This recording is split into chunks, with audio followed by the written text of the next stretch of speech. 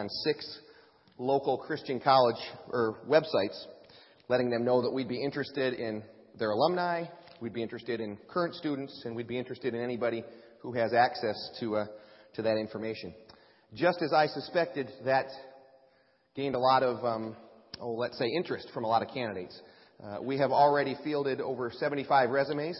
And not only resumes, we're talking about statements of faith, philosophies of ministry, answers to questions. And every time we get a resume, it comes with a packet, 4 to 6 pages, and usually a picture and whatnot for us to review. So we have in detail reviewed, between 20 and 25 of those resumes so far. We have had 5 initial meetings with candidates where we have taken them for a lunch or dinner meeting with 2 of our elders and got a chance to meet with them, talk with them, just really find out about if we felt that they would be a good fit for us. We actually have a second interview set up with one of our candidates that we'll be doing within the next week or so. We're working on schedules to make sure we get that lined up.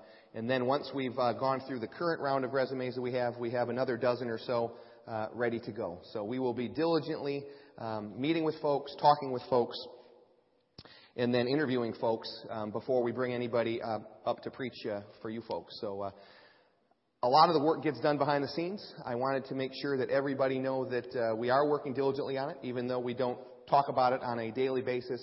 We'll make certain and get up here every few weeks to give everybody an update. But really, it is a daunting task to go through all the information that we're given. So if you could please be in prayer for the elders as we search for the next man that God has for us here at Prairie View. And with that, Jeff looks like he's ready. We'll turn things over to him to deliver God's Word today. Well, all right. Good morning, everyone. My name is Jeff Stearns. I am the youth and worship pastor here. Craig was absolutely right. Hopefully, I do not inherit the title of pastor of disaster after this morning. I don't want that. Roseberry can have it. We're going to talk this morning a little bit about citizenship. Now, citizenship, especially right now with the election year and the elections going on, it's a big kind of a buzzword right now, I would say. And citizenship is a great thing. It's a wonderful thing to be a citizen. But it really depends, I think, on the state that you are a citizen of, the state or country that you're a citizen of. It's great to be a citizen here in the United States of America. It's wonderful. But being a citizen of maybe another country, maybe some of the third world nations, not so great, not so wonderful, significantly less wonderful. There are several countries out there, as I was researching and doing the homework for the message this week, that I found that not only do you not have the rights and the privileges and the things that we enjoy here in America, not only do you not have those things, but you also have things imposed on you by the governments. Things that, if they want you gone, you're gone. You're a memory, and no one will remember you. Even if they remember you, they won't remember you. And that's just by the government's rule. If they want you to disappear, you're going to disappear. There are atrocities that go around, that happen around the world that are government, if not sponsored, they're okayed. And so much so that, it just absolutely blew me away. It would turn your stomachs for some of these things if I told you about them in some of these nations. Suffice it to say, it's good to live in America. Because in America, citizenship means that we can gather together like this. We can come together peacefully. We can gather in places of worship and worship exactly how we want. There are plenty of windows. The blinds are not pulled down. The shades are not pulled on the windows in front of our church. The doors are not locked. We're not worried about people coming in and storming the building and taking us off to jail or worse. We don't have to worry about these things. We can decide in America who we choose to follow as a nation, who we choose to have as our leader. We're entitled as American citizens to make those decisions. And as long as I'm on the subject, please do so. Okay? The elections are coming up. If you are legally able to vote, please do so. Let me just add that. If you can do it, do it.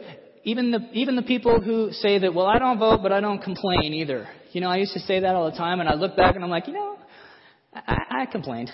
I complained plenty. I still complain. Ask Denise.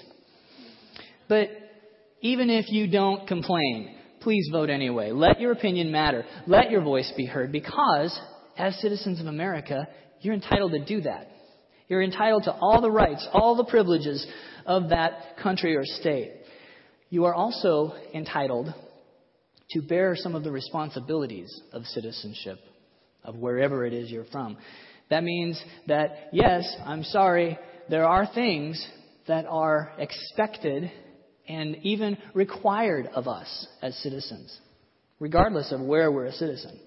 And we may not like that. We may not like that idea. We may turn from that and go, oh, legalism, oh, the law. No, it's not like that. It's not that bad.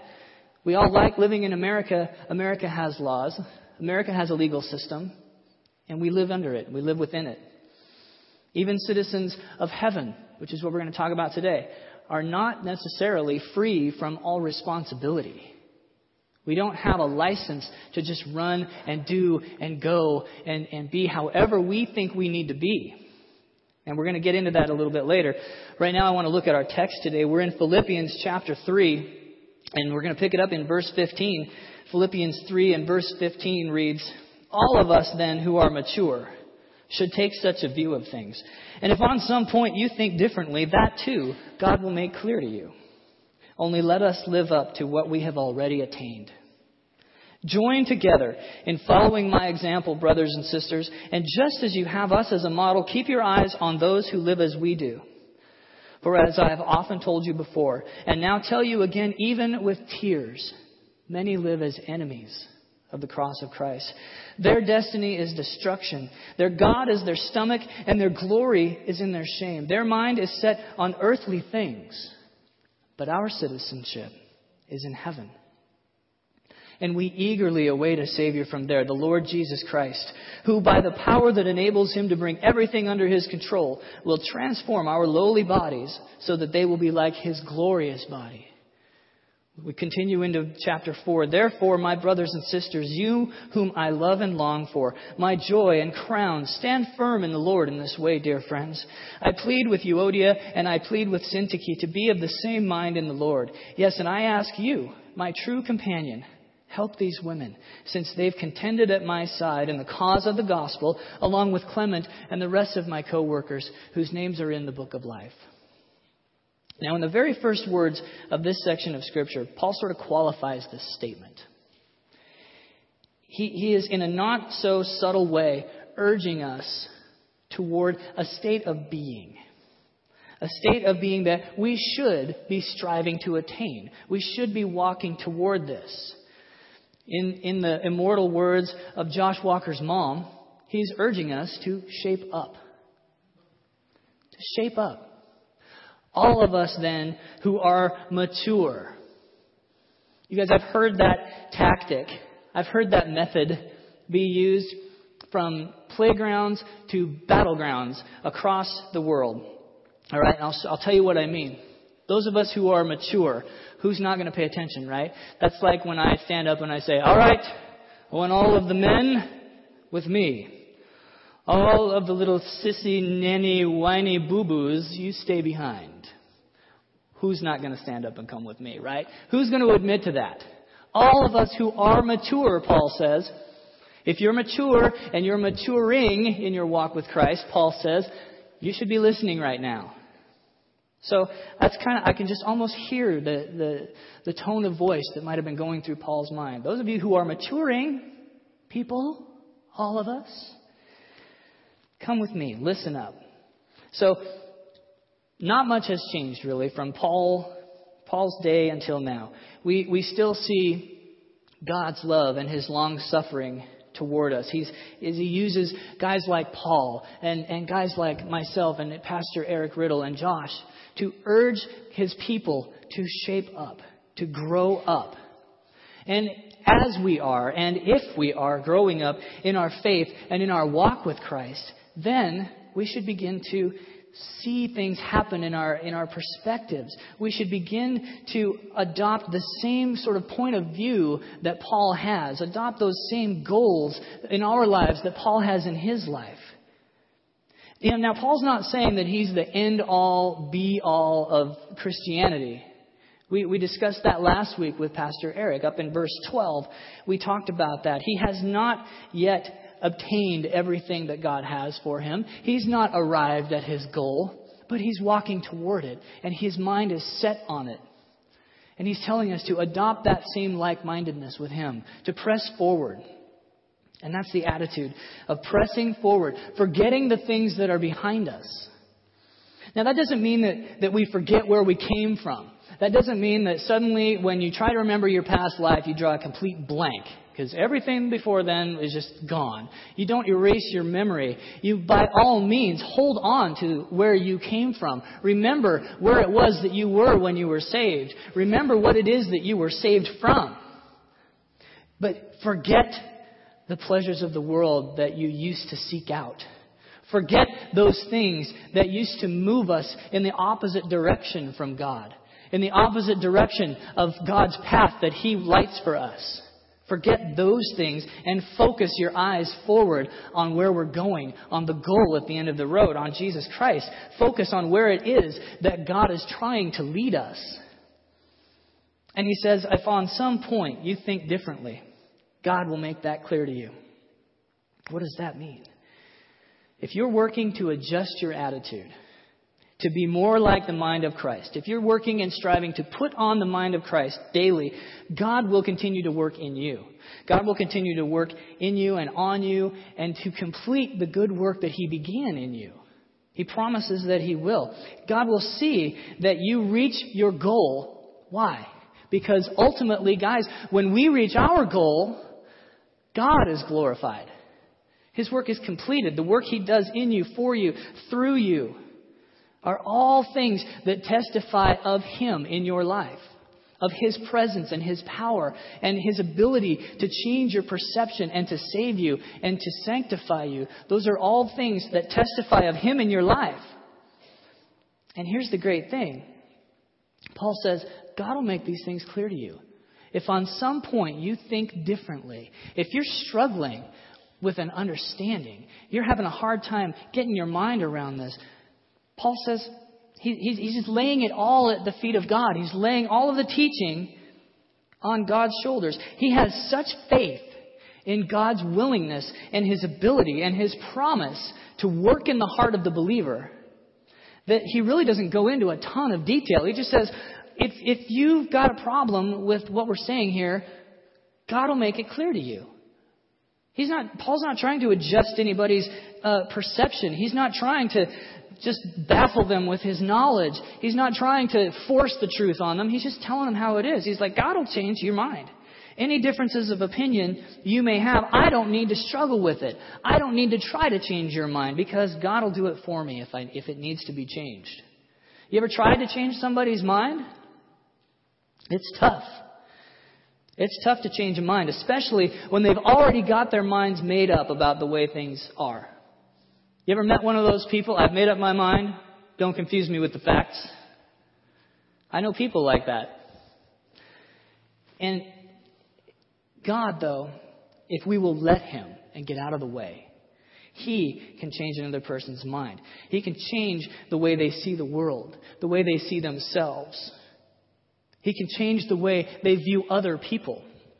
We're going to talk about this man a little bit. God changed him. God changed his opinion. And guess what, guys? God doesn't need our help to do it, but He lets us because as He lets broken, deranged, sick people like us to accomplish His will, to preach His word, to share His truth and His life with other people, then God is glorified. I'm going to read you an excerpt from a testimony. And it's this man's testimony. I'll tell you who this man is in a moment. If you already know, shut up. Keep it to yourself. Don't spoil it.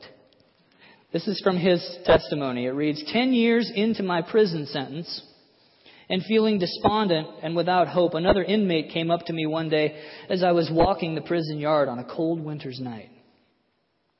He introduced himself and began to tell me that Jesus Christ loved me and wanted to forgive me. Although I knew he meant well, I mocked him because I didn't think that God would ever forgive me or that he would want anything to do with me. Still, this man persisted, and we became friends. His name was Rick, and we would walk the yard together. Little by little, he would share with me about his life and what he believed Jesus had done for him. He kept reminding me that no matter what a person did, Christ stood ready to forgive if that individual would be willing to turn from the bad things they were doing and would put their full faith and trust in Jesus Christ and what he did on the cross by dying for our sins. He gave me a Gideon's Pocket Testament and asked me to read the Psalms. I did. Every night I would read. And it was at this time that the Lord was quietly melting my stone-cold heart. And I look at this guy, and I was saying this morning, he looks a little bit like our drummer, Dave. He looks like a nice guy. If I just showed you this picture and said, yeah, this is Pastor so-and-so, and he's a great guy, and he's one of our candidates, I could buy into that. He looks like a swell guy to me. Okay? This guy was saved in 1987, and he does have several ministries now. And those ministries operate from Sullivan Correctional Facility in New York. This man's name, if you don't know it, is David Berkowitz. David Berkowitz was known in the mid-70s as the son of Sam. This man is currently serving a sentence of 365 years for killing 6 people and wounding 7 others. Now, the point of the story is that no one came to him pounding their Bibles at David. No one came to him yelling at him and screaming to repent, turn or burn, buddy. Nobody did that. No one threatened him. No one told him that what he had done was wrong. Duh. You don't think he knew that? You don't think that he knew that murder is wrong as a citizen of America? We all know that. We get that. Most of the places I've ever been, murder is wrong. Okay? It's kind of frowned upon. See, do we seriously believe, folks, that the people who are engaged in activities, behaviors, lifestyles that go against God's will and God's best for them, do we seriously think that they don't know they're wrong? Of course they know they're wrong. When my kids are doing something wrong, they know it's wrong. They know the rules. They know how it works. I don't need to tell them they're wrong. We don't need to tell people that are heading the wrong way that they're wrong. They know it. And I believe that they know it because the Bible tells us God's laws are written on our hearts. See, people know what sin is. They get it. But pointing it out to them really isn't going to make them want to necessarily turn from that behavior and start suddenly joining the praise band and join the choir and go to seminary. Okay? That's not usually what happens. It wouldn't work for them. And I think if we're honest with ourselves, it wouldn't work for us. It wouldn't have worked for me. I had plenty of people when I was out being a heathen last week. No. I had plenty of people tell me that what I was doing was wrong, but I didn't care. I knew that already. They weren't telling me anything new. What people need to be shown, what people need to understand and be exposed to, and what people need to experience is simply God's love for them. The love of God. That's what happened with David Berkowitz. Someone simply shared the love of Christ with him. Told him that there was a God who loved him. Told him that answers existed for the questions that he had. Told him that light existed for the dark places in his soul. And who did God use to do that? Another inmate, another prisoner. Who does God use to do these things? To show people the truth and the light and the life? Just regular guys. Regular folks like you, folks like me, broken people, hurting people, people that aren't really sure themselves, people that have questions about their own faith. God uses those people. Look back through the Bible. It's all through the Bible. God uses people who don't think they can be used all the time. Why? Because His glory is increased when that happens. God's glory is shown through those people. Guys, I'm telling you what, if God can use someone like me to express His love, to express His caring, to show His character to another person, so that that person can begin to see God and His attributes, His character, His personality through me, through the way I speak to them, through the way I don't speak down to them, the way I come to them as an equal, as a brother, through the way that I'm willing to part with things so that they might be blessed, through the way that I carry myself and represent that heaven that I am a citizen of and that God that I serve in the way that I like, in the way that my lifestyle. If they begin to see His reflection in me and then they fall in love with this Jesus, then God is glorified. So much more so than if He had simply dropped a new thought into a closed mind. Not that God can't do that. But how much more is He glorified by using someone like me, someone like you, to accomplish the same thing? And because God uses us, God uses His family to accomplish His will here on earth, I think it makes it a little bit easier maybe for those of us who are walking in and are maturing in our faith. We begin to find ourselves in verse 16. We begin to find ourselves living up to what we have attained. Because what is it we have attained? Well, as we mature in our faith, as we grow towards Christ, we realize that we, in and of ourselves, have attained absolutely nothing. You have done nothing in and of yourself. But through the power of Christ, through the power of the Spirit, through God the Father, what have we attained? How about immortality? I'm a fan. Freedom from sin. Freedom from death. Freedom from the things that used to pull me away from God. Freedom to leave those things behind. Freedom to choose to follow Christ now into eternity. Freedom to call myself not just a servant, but a friend of God now. No longer a servant, but a friend of God. How cool is that? Co-inheritors of heaven with the Lord Jesus Christ. What have we attained? Everything. Everything in heaven is given to us. How can we possibly, with that in mind and that in front of us, how can we look back and remember the pleasures of this world when we know that the complete and full joy of heaven is just a heartbeat away? How can we look back? And so we have Paul putting complete trust into the hands of God, telling him that God can change our perspectives. God can change our minds. God can change our hearts and our souls and our path. He can guide us to exactly where we need to be, and He will, without fail. And so we move forward into verse 17.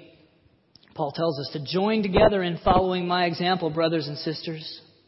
And just as you have us as a model, keep your eyes on those who live as we do. Now again, Paul is not saying here that he is the ideal. He is not saying, hey, dig me, do what I do.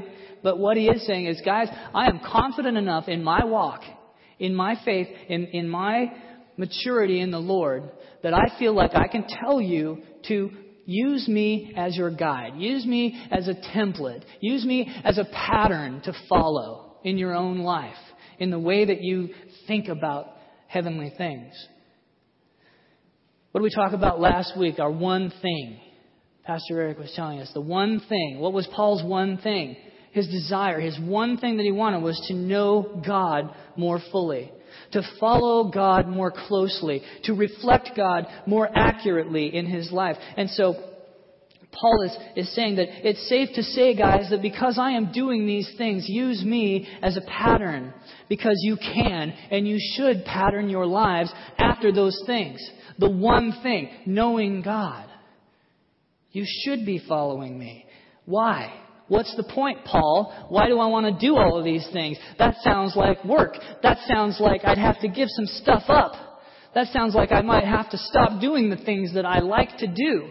My flesh wants what it wants. What do you mean, Paul? I don't want to quit doing that. Why do I need to do that? Well, I'm really glad you asked. Because, verse 18, many live as enemies of the cross of Christ. Their destiny is destruction. Their God is their stomach.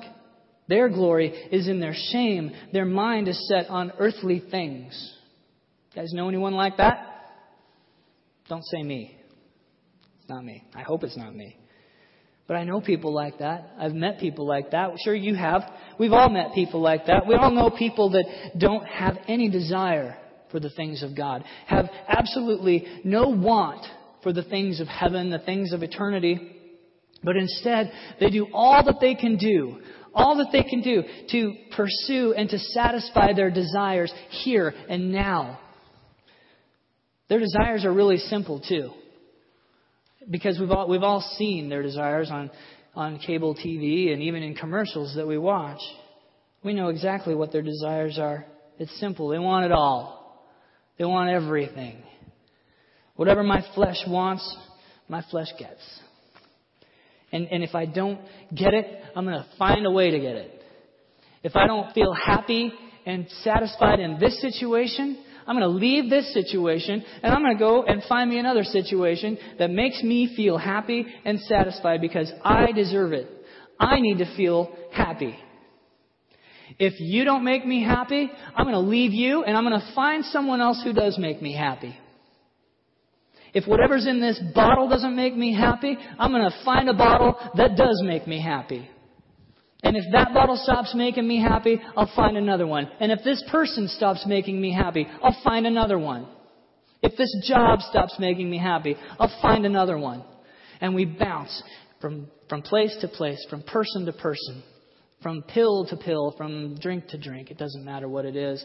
It's a vicious cycle, and it tears us apart. It tears us apart. It tears our relationships apart. It tears our bodies apart. It tears our minds apart. And that's the destruction that we're talking about. After all that, if we haven't come to Jesus, if we haven't figured out that people and stuff and drugs and alcohol don't satisfy me and are not going to fill the hole in my soul, if I don't figure out that Jesus is the only person that's never going to let me down, that's never going to fade from my life, that's always going to tell me the truth, that's never going to fail me, that's always going to love me, that's the only thing that can bring me joy in my life that sticks around, if I don't figure that out, then all of these other behaviors, they begin to tear my very soul apart. I begin to sear my heart against the things of God. And my destiny is destruction. Unless I give myself up. Unless I crucify myself and my wants and my desires with Christ. Unless I submit to the perfect will of God. My destiny is destruction. But so often, you guys, the people we know that are like this, so often, they've just simply resigned themselves to this fate, haven't they? They've just accepted it somehow. And now it's like the only way that they can face the reality of it is they got to act like it's no big deal. Like they don't care. Their glory is in their shame. I don't care. Doesn't matter. I met a guy a couple of weeks ago. I didn't really meet him, but I overheard him speaking. And he was a young man. I knew some of the people who knew him. And he had a drug problem, and he had a drinking problem. And he looked like, I swear, he looked like he was 35, 40 years old. I found out he was just out of high school. Man, my heart broke for this kid. And I overheard him speaking with one of his friends. Somehow, I don't know how, the conversation had turned to eternity and life after death. And he said with a smile, he was just kind of chuckling, and they were laughing and joking around, and he said to his friend, yeah, I already know I'm going to hell. He just said it like it was no big deal. You know, I already know I'm going to hell. There's no point in anything else. There's no point in trying to save it. It was so nonchalant, so cavalier the way he said it. Like hell is some kind of dead-end job, right? Like hell is eternal summer and you're stuck working the Slurpee machine and it's never going to end. Like hell is this parade that goes forever and you're stuck being the guy with the shovel following the horses. Like it's some kind of dead-end job, but it could be worse. Could be worse because, I'm just going to have to learn to deal with hell and get by. But it won't be too bad because all of my friends will be there too. Heard that one? Heard that one. And he's not the first person to ever say that to me. That's the really disturbing part. I'm sure you guys have heard similar statements from people. Someone else had said it to me a number of years ago. He's like, I already know I'm going to hell. There's no point in doing anything about it. I mean, how can you resign yourself to that, man? I can't believe people think like that. Like they just give up. And they think that God has given up on them. They think that God is just, sorry, dude, I can't touch this. Like they are beyond the reach of the God of the universe. The God who named the stars, the God who created creation. Like they're somehow outside His reach. These people their minds are set on earthly things. They're not thinking long term. They're using things that they can understand to try and explain away things that they don't understand. They're using touch and hearing and sight. No faith. They're using the things in this world, in this time. And that's all they can focus on is this world in this time right now. And let me tell you something. This world in this time is not even a speck on the timeline of eternity. Not even a grain of sand on the beach of eternity. And it's so sad. Our hearts should break for those people. And we should be reaching out to those people. But our citizenship, verse 20, is in heaven. I love that. We're not from here. We're just passing through. We're not from here. We don't belong here. And frankly, we'd rather not be here. Okay? I have been all over the western United States. Before I moved out to Indiana, I was in a band and we traveled. I have seen most of the western states. I've been to Jerusalem with a church, and I can tell you, I've traveled halfway around the world and back and all over the country, and nothing feels as good as coming home. And I think we can all agree. I don't even have to explain that statement, do I? I see everybody's going, yeah, preach it, brother. Because I'm right. Nothing feels as good as coming home. We write songs about it. We have big, huge stores dedicated to the improvement of home. We have stores dedicated to decorating our home, to maintaining our home. Why? Because it's our home. We live there, man. I want it to be nice. I don't need to explain these things. Our home, folks, newsflash, we are not of this world. Our home is not on this planet, at least not in this state. Not Indiana, the state of being of this planet. Okay? Yeah, I've got a house, I've got a family, I've got a place to sleep at night, I've got a roof over my head. But that's not my final destination. It's so much more than our brains right now can even begin to imagine. We can't even comprehend heaven. And we are eagerly awaiting a Savior from there. The Lord Jesus Christ. Let me say that again. We eagerly await a Savior from there. Eagerly await. Eagerly. Okay? Jesus is not a bus that is running late. It's not like, oh man, I don't know if this Jesus is ever going to show up. I guess I'll just sit here and wait. He should be coming any time now. What's eager about that? We are awaiting the Lord Jesus Christ to come back like we are a kid waiting for Christmas morning. Are you kidding? Jesus is coming back. We're going to be like this. Jesus is coming back. He's coming back. When He comes back, it's going to be awesome. That's eager. Now, don't go out in public and do that, but that's kind of the condition of our hearts, that expectancy, that urgency, eagerly awaiting the Lord Jesus Christ. I can't wait to see this guy. Are you kidding? When He shows up, I'm going to run to Him and come up and put a death grip on this guy. It's going to be like my kids when I come home at night. They're going to be like, bam, that's me with Jesus. Except for I'm not going to ask Him for money. But why? Why should we be so excited about this? Because I'll tell you why.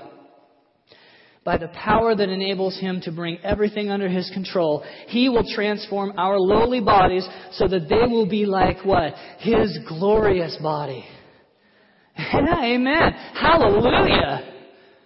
I mean, I know you're looking at me going, yeah, Jeff, I don't think you really have that far to go. Your body's looking all right.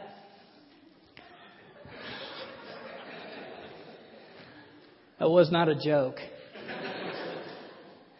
But seriously, how do you feel about that? To be transformed into the very likeness of Jesus Christ Himself.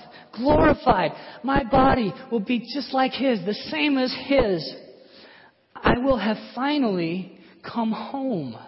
We will have finally come home and have all of the rights and the privileges and the perks of heavenly citizenship imparted to us. How awesome is that?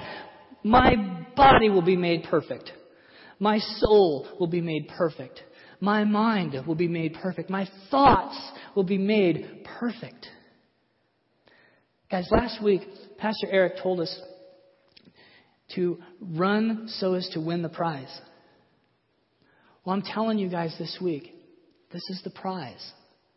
This is the answer. This is the goal. To be made like Christ in His glory. To have perfect communion with the Father, with the Son, with the Spirit, as it was intended to be since before creation began. That's the prize, the goal. Because as we are glorified, God is glorified. You see? The work that He began in you is now completed. See, that's when the glory comes. The glory comes when the work is completed. Amen? You understand? Parents who just sent your kids away to college. It's great that they're away at college, but when does the glory come, hopefully? 4 years from now. That's when the glory comes. More for those of you whose kids are doctors. That's when the glory comes. Any schmo can start a work. Okay? But the glory comes when that work is completed. That's what we're after, the finished work, because that's when we are made like Christ. That's when we are made perfect.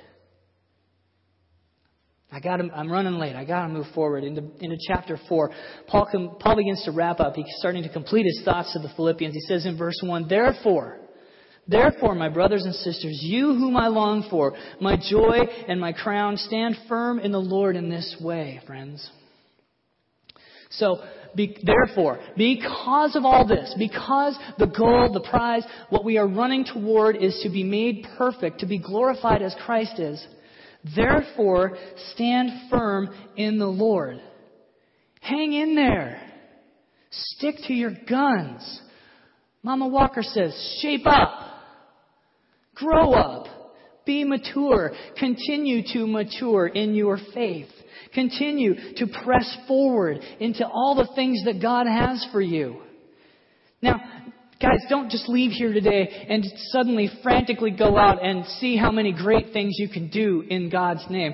It's not like that. I'm not telling us to suddenly start flapping our wings like a bunch of little sparrows on the run. Okay? Relax. Relax, guys.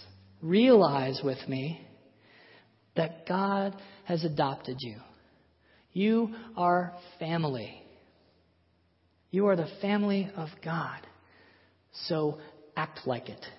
Begin to act like it. Start to carry yourselves in the way that you should. Start to act like the vessel of God that you are.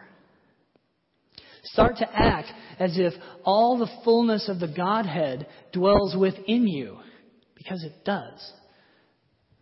Okay? God is a Trinity.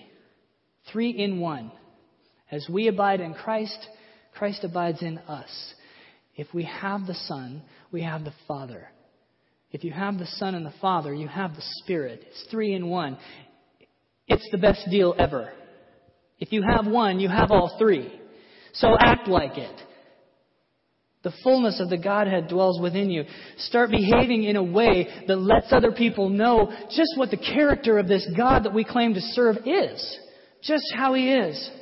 Paul is alluding to this, I think, in the next verses where he pleads with these two women in the church, Euodia and Syntyche, to be of the same mind. Now, he may have been speaking here about being of the same mind that we've just talked about. Maturing in your faith, keeping your eyes on the prize, pressing forward. And there may have been some kind of conflict between these two women. I don't know. There's scholarship both ways.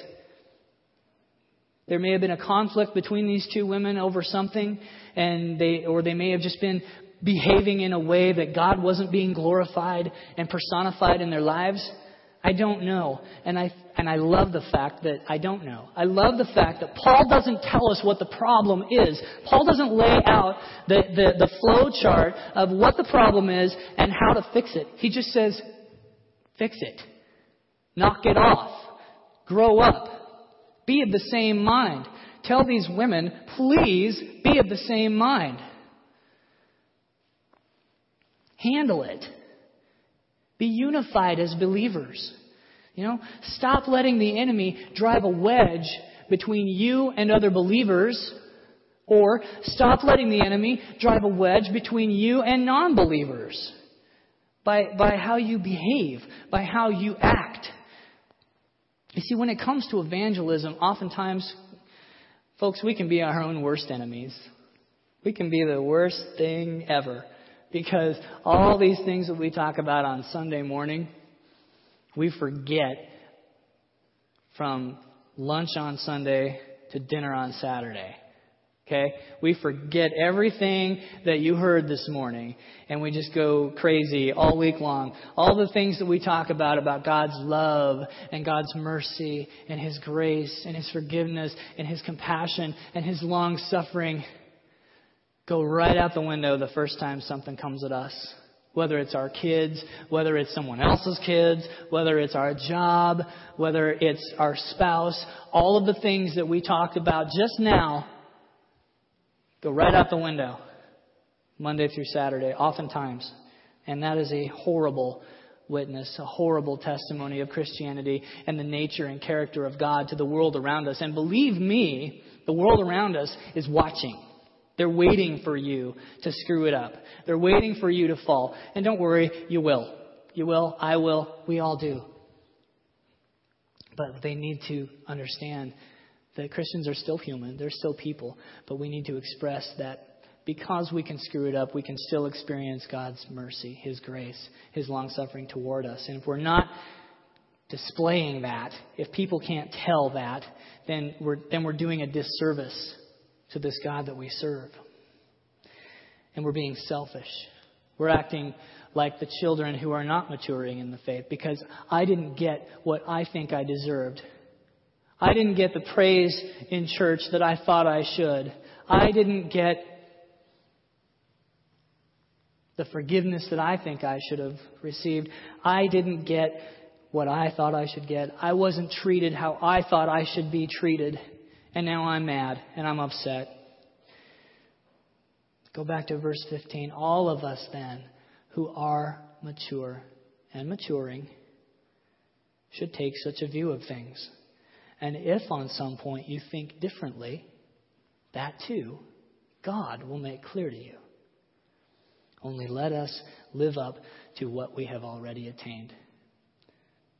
I'll have the worship team come back up. Guys, start living up to the citizenship that you have attained in heaven. You've already attained it. We are not of this world, guys. John 17, I have given them your word, and the world has hated them. For they are not of the world, just as I am not of the world. Start living up to that citizenship. If no one can tell that we are not from here, that we don't belong here, that there is something different about us as Christians, about servants of God and brothers and sisters in the Lord, if people can't see that, if they can't tell that, guys, we're wasting our time. We're wasting our time. Let's pray. Father, I just ask, Lord, that you would go with us as we leave this place today. God, that your word would be hidden in our hearts. Lord, that we would continue to pursue you, that we would continue to draw near to you and to seek your face and your will, that we would continue, Lord, to submit ourselves to you, and that you would just continue to shine through us, continue to grow in us, continue to grow us up and wake us up in our faith.